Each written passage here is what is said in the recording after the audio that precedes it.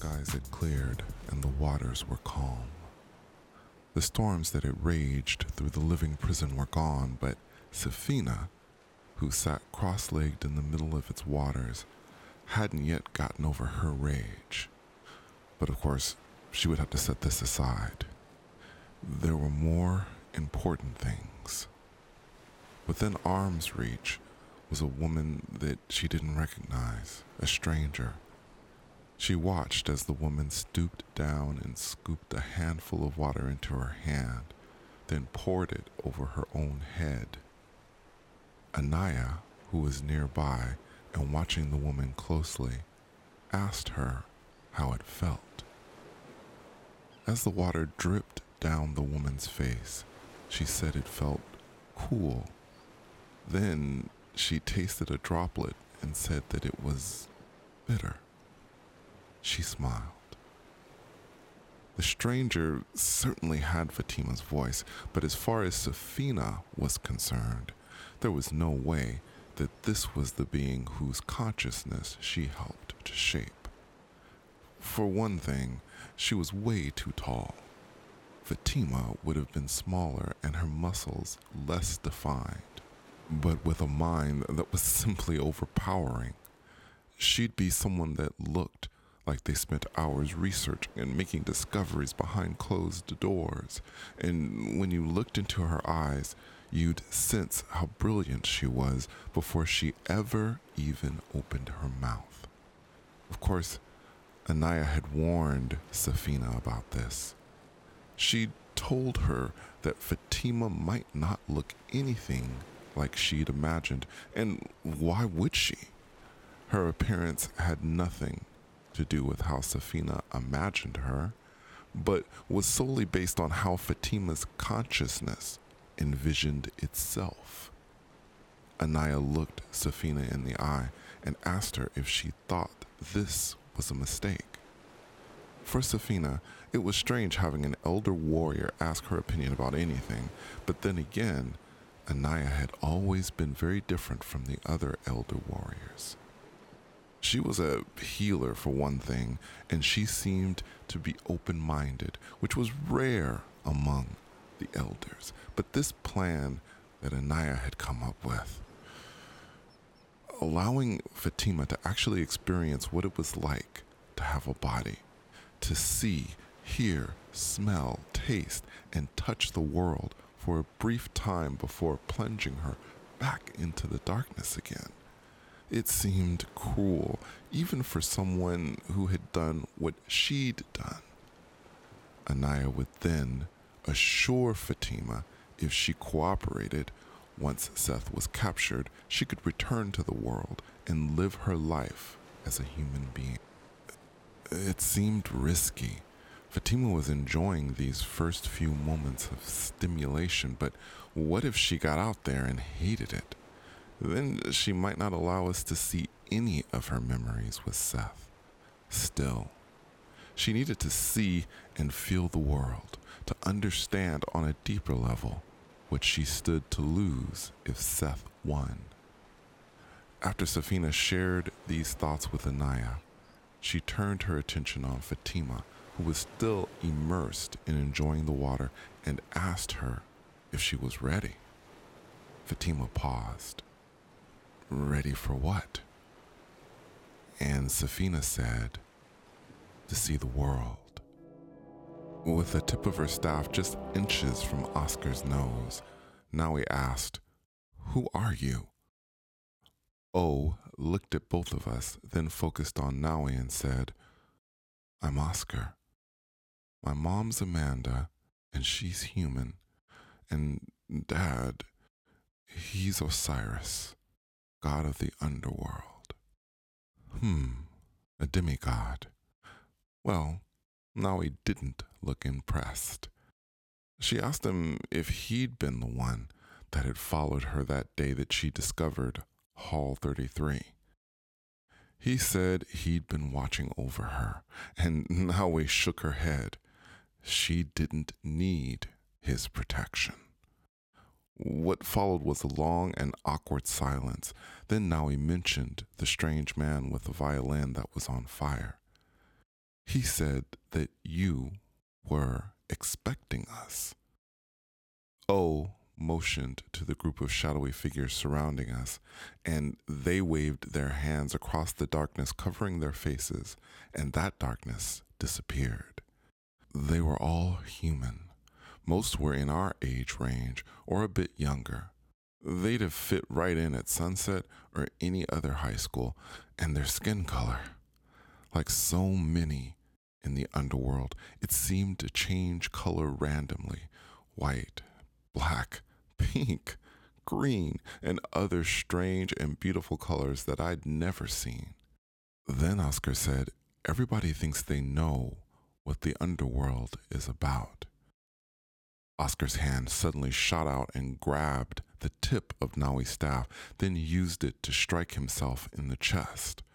There was a brilliant spark, but the shadow surrounding it shielded him. Then he said, "What surrounds me is not something evil. In my world, darkness is armor."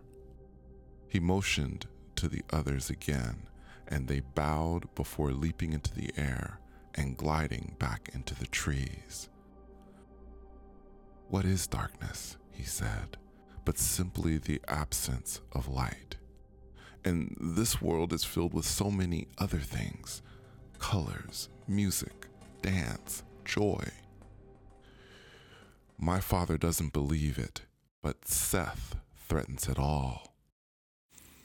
He's always thought that if he remained silent and neutral, that Seth would leave the underworld alone, but I don't think he will. Once he's conquered the world out there, he'll come here and do the same." Funza was free and Seth was gaining strength. He looked Naui in the eye and said, "I know you could use the help." Naui lowered her staff, but not completely. O reached out and gently brushed his hand against her cheek. Then he lifted her chin with a curled index finger. Side note, one word to describe my insides in that very moment: torture. Anyway, part of that help, he said, would be him joining us in this fight.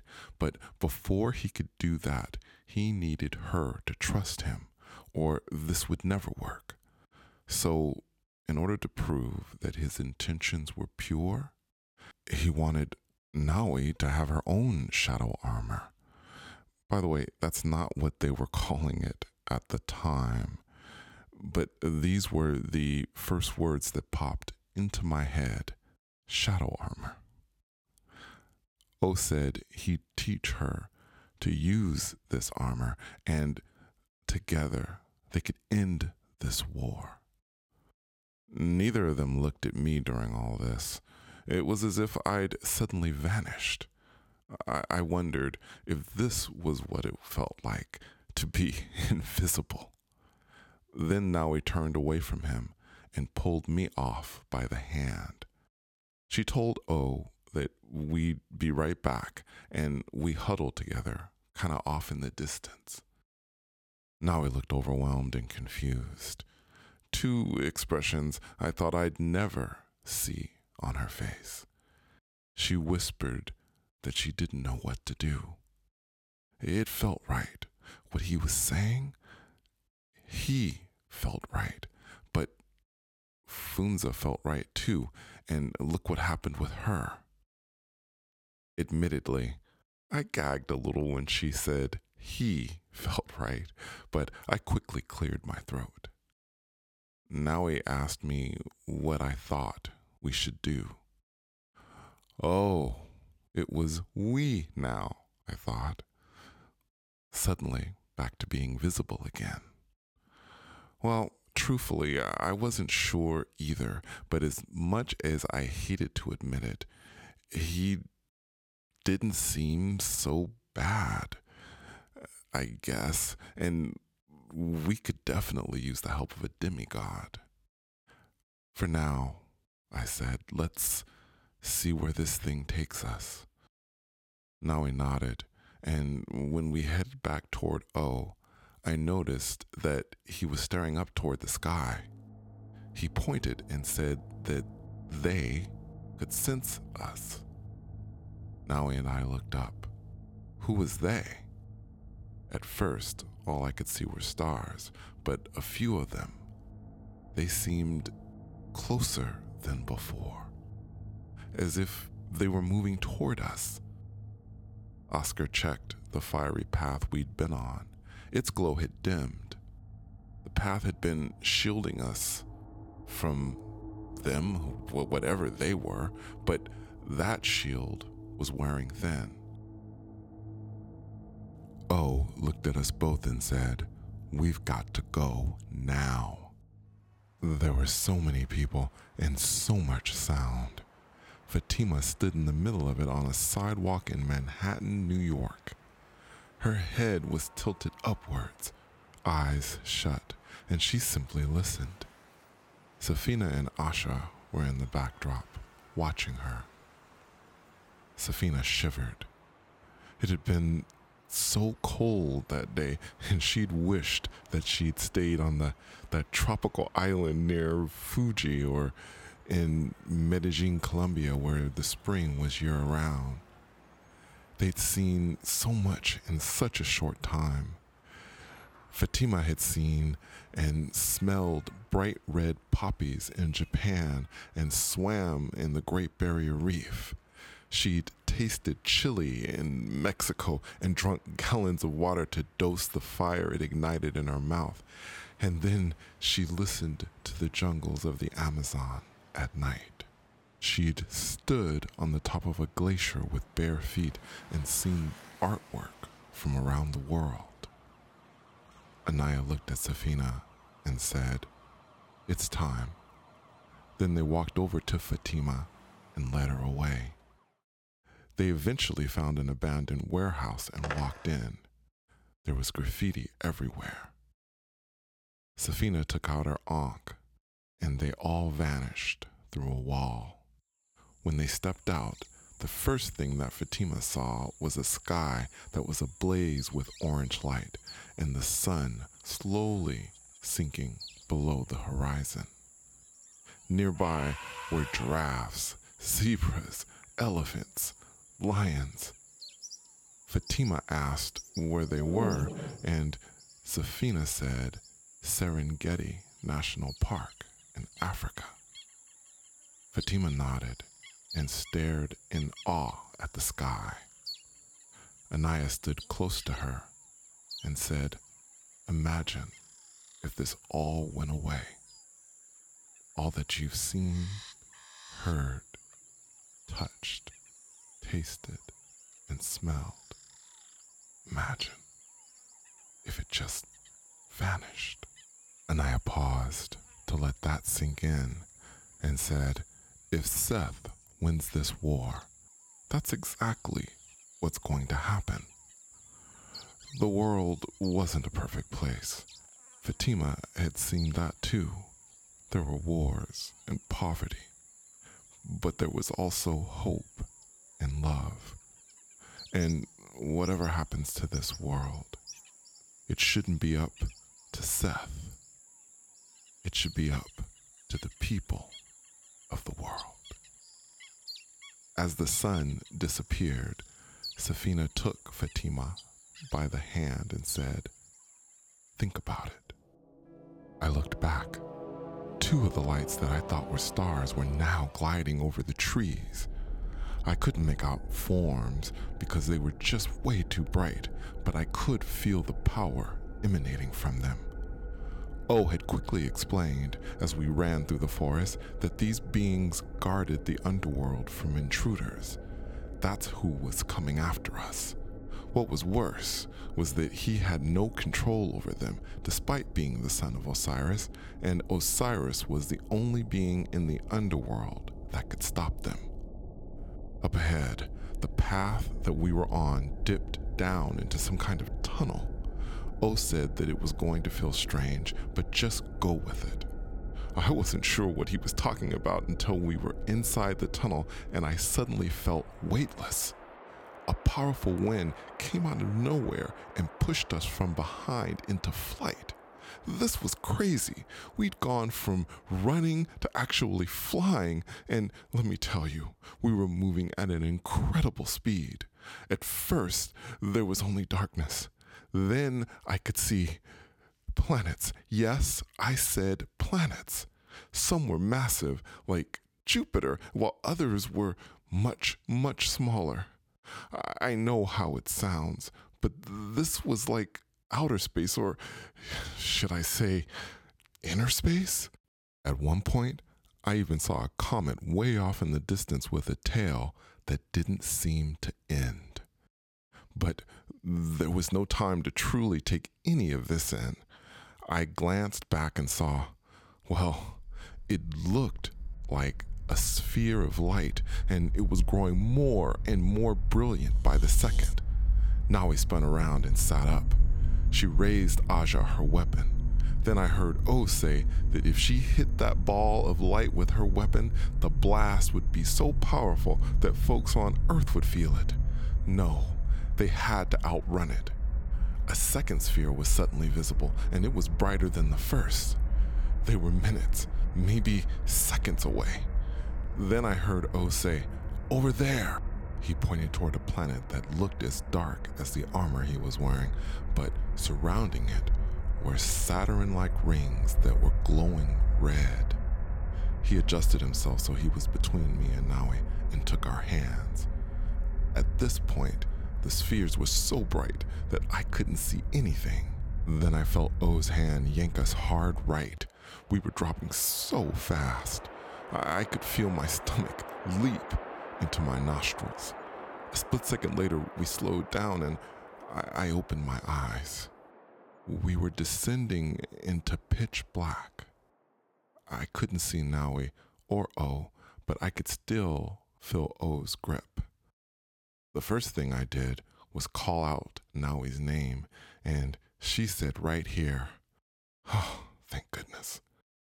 A split second later, I felt my feet touch solid ground. What a relief that was. But I couldn't see. Then, after a few moments, I was able to see the lightning bolt on Naui's staff, and I again noticed the new symbol underneath it. It looked like a lion, or maybe a lioness?